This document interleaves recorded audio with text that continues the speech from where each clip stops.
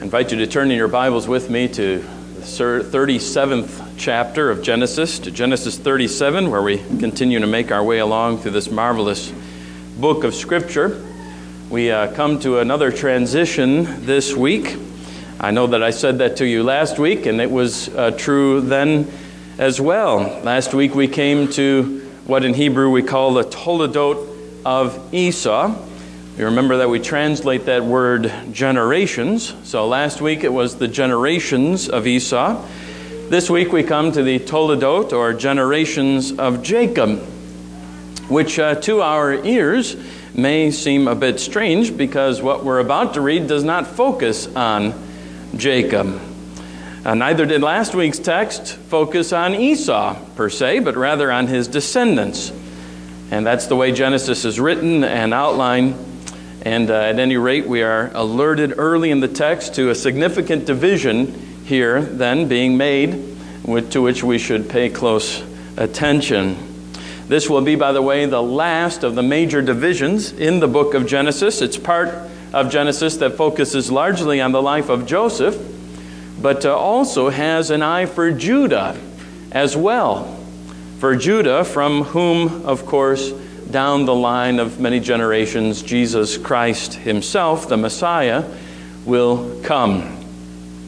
So to Genesis 37, but first to prayer. Our Father, as we come to the generations of Jacob, we ask that you will also be here with us, that your word, which you inspired, this word that was written so many thousands of years ago, but preserved for this very day, this inspired word of God will also be illumined to us now as we read. Speak to us, we pray, and conform our lives to your truth, we ask. Speak, Lord, for your servants are listening. We ask it in Jesus' name. Amen. Genesis 37, beginning at verse 1. Jacob lived in the land of his father's sojournings in the land of Canaan. These are the generations of Jacob. Joseph, being 17 years old, was pasturing the flock with his brothers. He was a boy with the sons of Bilhah and Zilpah, his father's wives. And Joseph brought a bad report of them to their father. Now, Israel loved Joseph more than any other of his sons because he was the son of his old age, and he made him a robe of many colors. But when his brothers saw that their father loved him more than all his brothers, they hated him and could not speak peacefully to him. Now Joseph had a dream, and when he told it to his brothers, they hated him even more. He said to them, "Hear this dream that I have dreamed. Behold, we were binding sheaves in the field, and behold, my sheaf arose and stood upright. And behold, your sheaves gathered around it and bowed down to my sheaf." His brothers said to him, "Are you indeed to reign over us, or are you indeed to rule over us?" So they hated him even more for his dreams and for his words. Then he dreamed another dream and told it to his brothers and said, "Behold, I have dreamed another dream. Behold, the sun, the moon, and the 11 stars were bowing down to me." But when he told it to his father and to his brothers, his father rebuked him and said, "What is this dream that you have dreamed? Shall I and your mother and your brothers indeed come to bow ourselves to the ground before you?" And his brothers were jealous of him. But his father kept the saying in mind. Now, there are many different levels on which to read and to preach a passage such as this one. As I say that to you, I'm mindful of a phone call that I received here at the church several months ago. A man from the Chicagoland area was considering moving to the area, and he was looking for a faithful Reformed church. And so he asked me about our congregation and what it was like. He asked me some theological questions, and and then back to worship and what worship was like and what was the order of worship and what sort of music did we sing and so on. And then he asked me whether I preach redemptive historical sermons or not. Now, first, the question sort of surprised me a little bit. It's not exactly the most common question that people ask when looking for a church, investigating a church, whether the preacher preaches redemptive historical sermons. That term, redemptive historical, is a specific term, a technical term, and is usually used in academic settings. It refers to a school of thought that has been championed, especially in Dutch Reformed circles, such as the ones among whom I grew up. It refers to a school of thought, for instance, in which Debbie and I were both taught in college specifically to read the Scripture with a particularly redemptive historical hermeneutic or approach to interpretation. In the redemptive historic approach, there are certain things to avoid, and there are other things to look for in a text, especially when preaching on a given portion of Scripture. On the one hand, redemptive historic preachers should avoid what is called exemplarism. Now, exemplarism basically means that the character in the text is an exemplar of some virtue, and we should imitate him or her. In other words, great care should be taken not to say simply, be like David, or have a sermon about being like Daniel. I've often wondered what the sturdy, redemptive, historic men would say about that song, Dare to be a Daniel. But I think even as I ask the question, I also answer it. Another word for the kind of interpretation of the Bible that they say should be avoided is moralism. That is simply drawing morals from the biblical text by which we should live. The problem with that in their eyes is that the Bible then becomes a book mainly about us, about our lives, how we ought to live, and that only. Now, on the other hand, if exemplarism or moralism is the thing to be avoided by the redemptive historic approach, then what is to be pursued in every text and in every sermon is Christ. Some picture of Christ, something related to Christ, some pathway to Christ, some type of Christ that is a picture of Christ. And then, of course, is a definite strength to the redemptive historic a method of interpretation. The Bible is read from a theocentric or Christocentric point of view. That is, God at the center and Christ in particular found everywhere in the Bible. Now, applied to preaching, that school of thought puts it this way, that Jesus Christ must be at the heart of every sermon. Every text leads to Christ is another way to say it. Now, what the redemptive historic method has done has been to correct some great errors in the church, to be certain, and to bring God and His Christ more to the center of our thinking and of our reading of the Scripture, and that's a good thing. We must never reduce the Scripture to a book of virtues or to a book of moral stories. Of course not. What we have in the history of Scripture is the record of the unfolding of the redemption of God through history, hence the name redemptive historical. So what's been accomplished by the emphases of this hermeneutic is terribly important. In fact, it seems to me that every preacher should begin his study by asking how the text before him fits into God's larger redemptive plan, how God is revealed, and even more specifically, how Christ is revealed in it. So now were I to follow through on that point of view this morning, a very legitimate and important one, as I've said, I might preach to you this morning about how Joseph is a picture of Christ. And I don't doubt that he is. I might go on to preach to you about how Jesus, like Joseph, was rejected by his own brothers, about the parallels between Joseph's sufferings and Jesus' sufferings, about how redemption is accomplished through suffering, and so on. I could preach to you a very Christocentric sermon. And in fact, I anticipate that in a day to come, a Lord's Day to come, the Lord willing, we will hear such a sermon. Now, I suspect that that's the very sort of thing that the man who called me this week, several months ago, is looking for week after week in the preaching. And I further suspect that to him, any other type of sermon would be considered less than faithful to the text.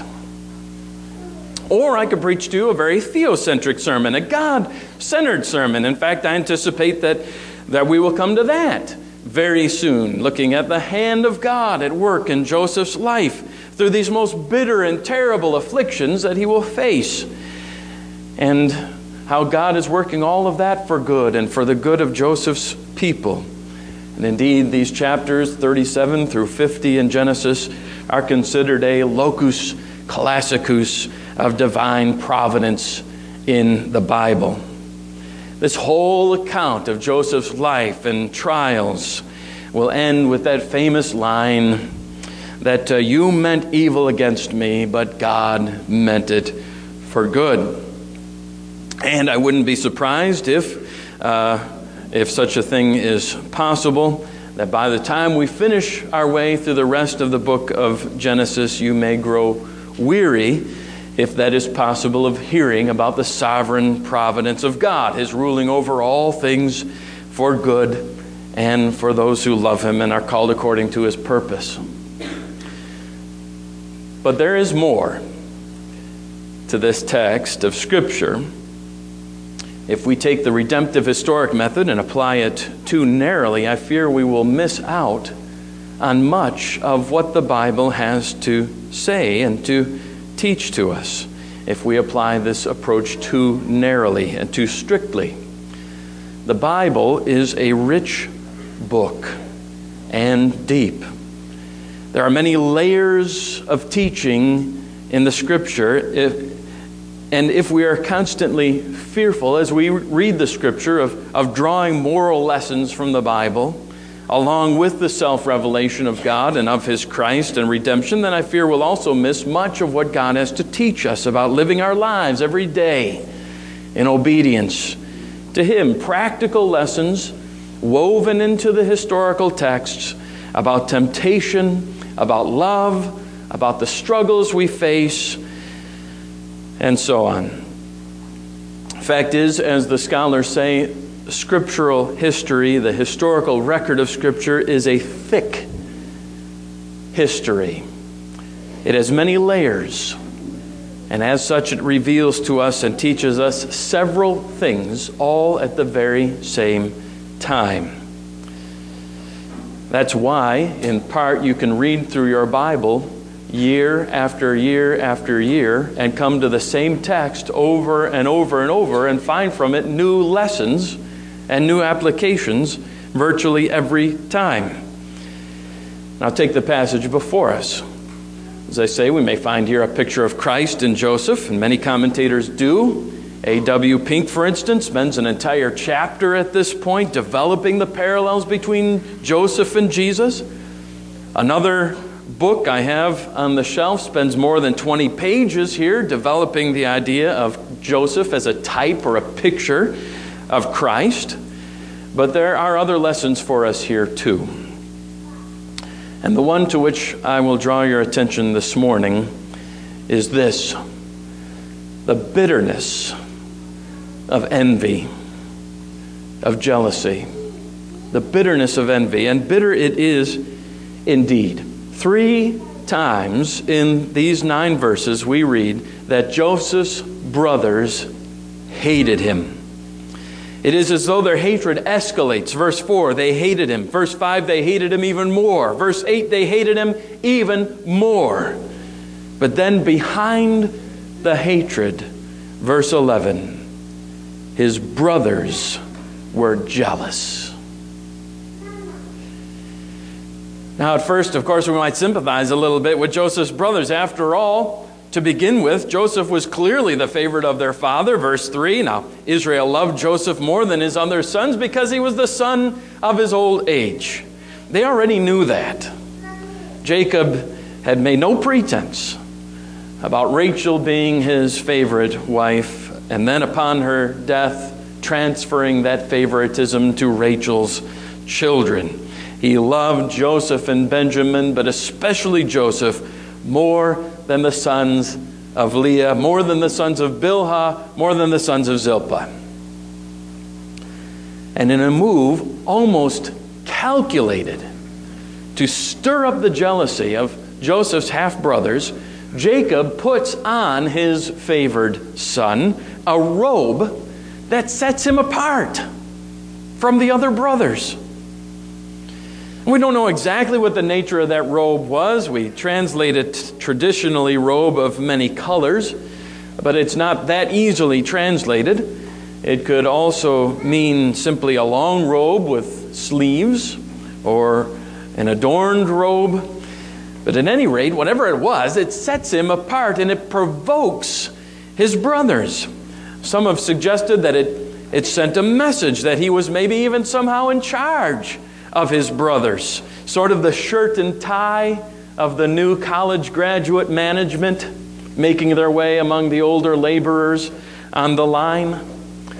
That might be a conjecture and nothing more, but at any rate, the tensions between the brothers was somewhat similar to such a situation. In verse 2, this 17-year-old upstart brings a bad report about his brothers to their father and his. And no doubt Jacob is totally inclined to receive it, which burns up his brothers all the more. They could see the preferential treatment, and as a result, they hated him so badly and so intensely that they couldn't even have a peaceful word with him.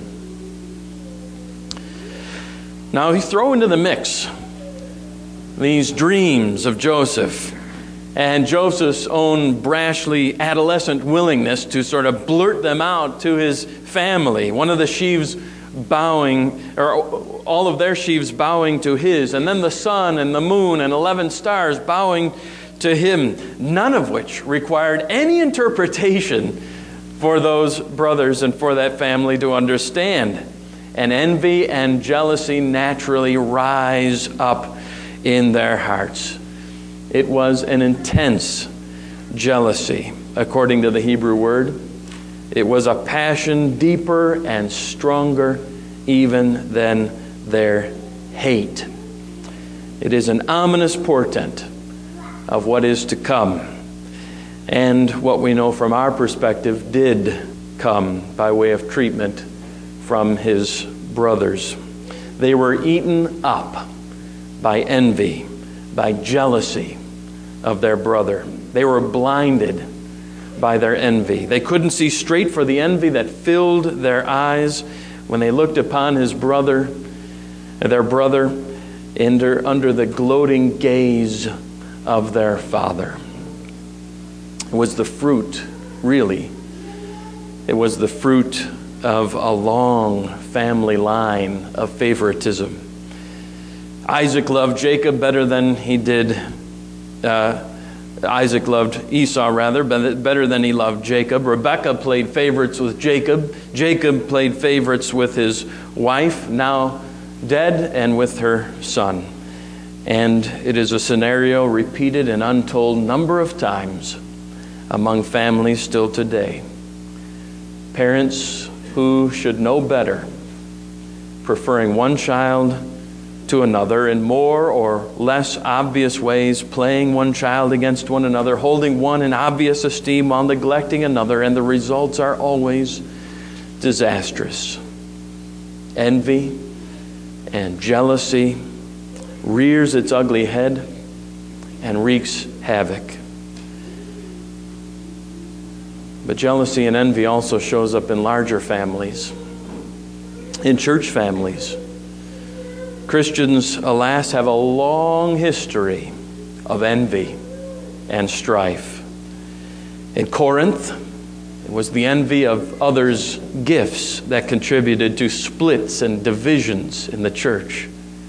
The Galatians apparently suffered from envy between her members, especially after the Judaizers came and introduced their works salvation doctrines that taught that salvation was by Christ and by works, by a righteousness that is parceled out to them through works, instead of the Bible's own doctrine, as we've heard even this morning in the assurance of pardon, of Christ's righteousness imputed to us, placed on the sinner's account to make him right with God.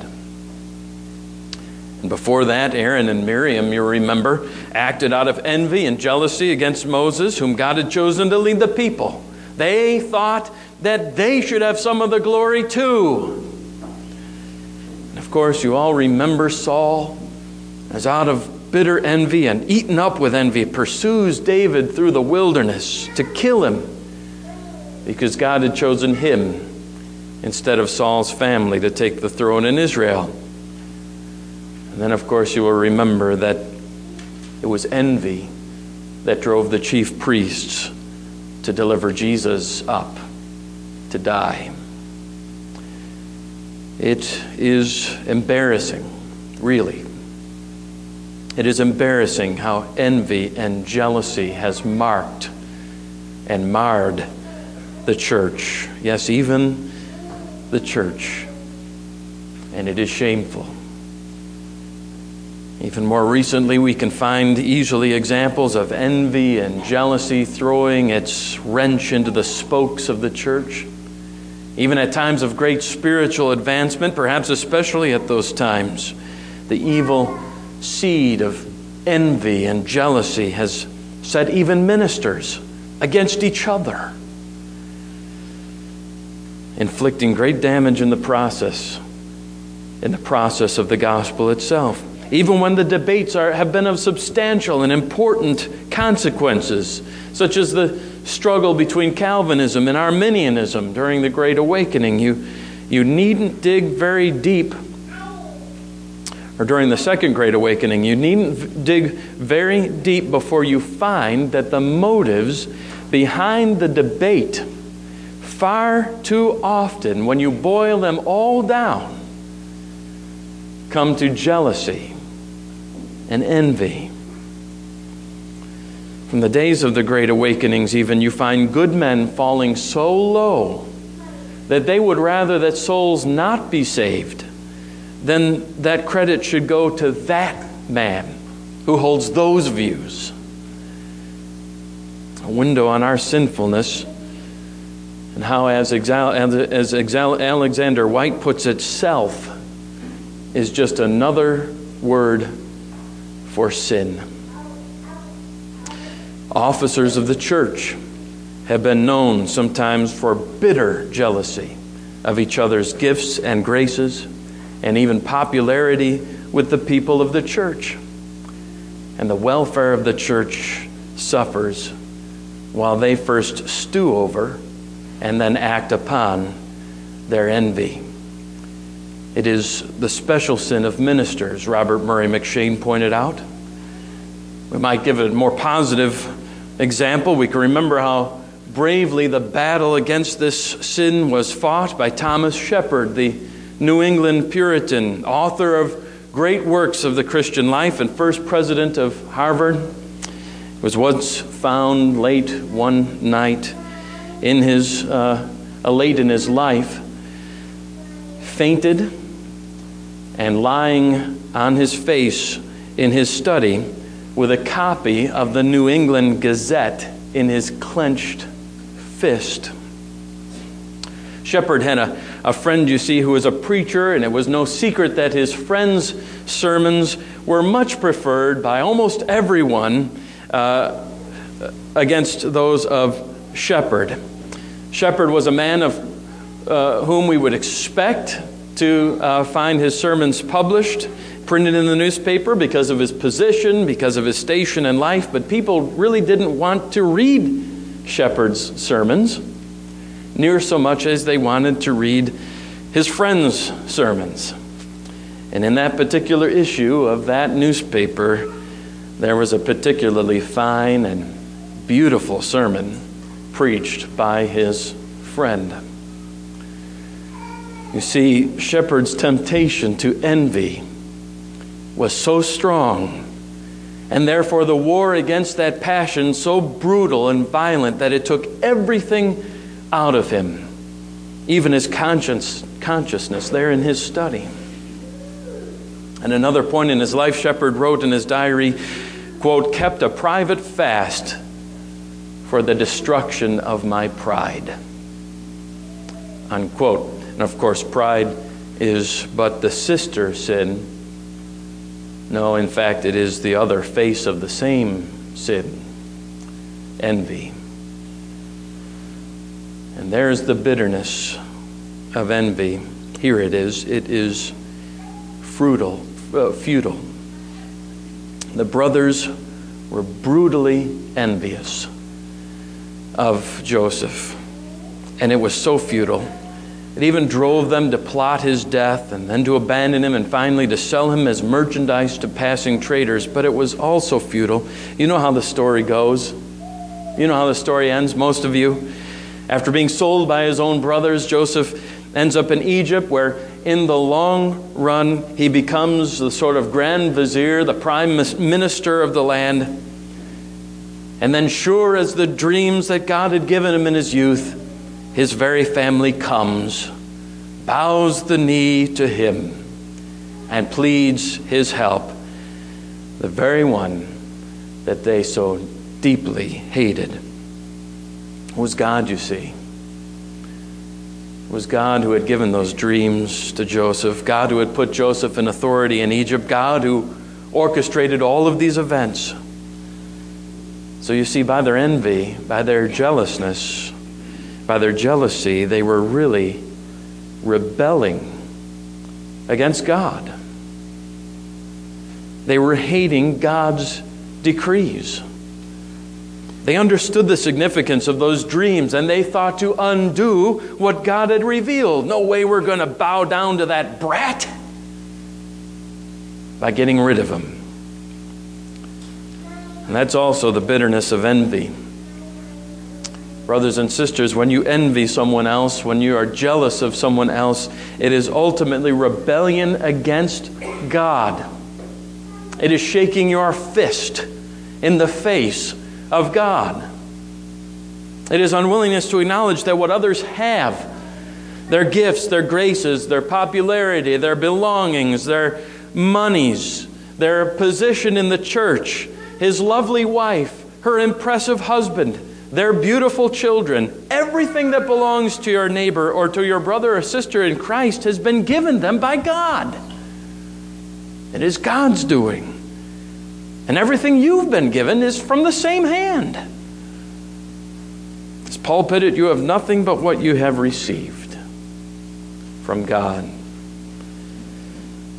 Donald Gray Barnhouse years ago put it this way. He wrote, "How unfortunate that many are not willing to take the place which God has assigned them in this world."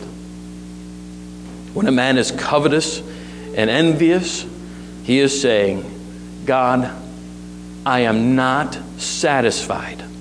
You didn't give me what I want." Such a man would dethrone God. He would redeal the events and the possessions of life so that he would be exalted. Brothers and sisters in the Lord, I don't know what you're envious of today. What your brother or sister in the Lord or your neighbor has that you do not. Perhaps it's nothing more than recognition or praise that you think, because he has it, makes you look smaller by comparison.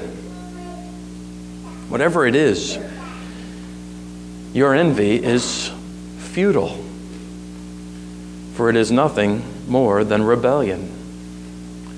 Rebellion against the Lord, who, as someone has said, deals every hand, good or bad, and then requires us all to play by the same rules.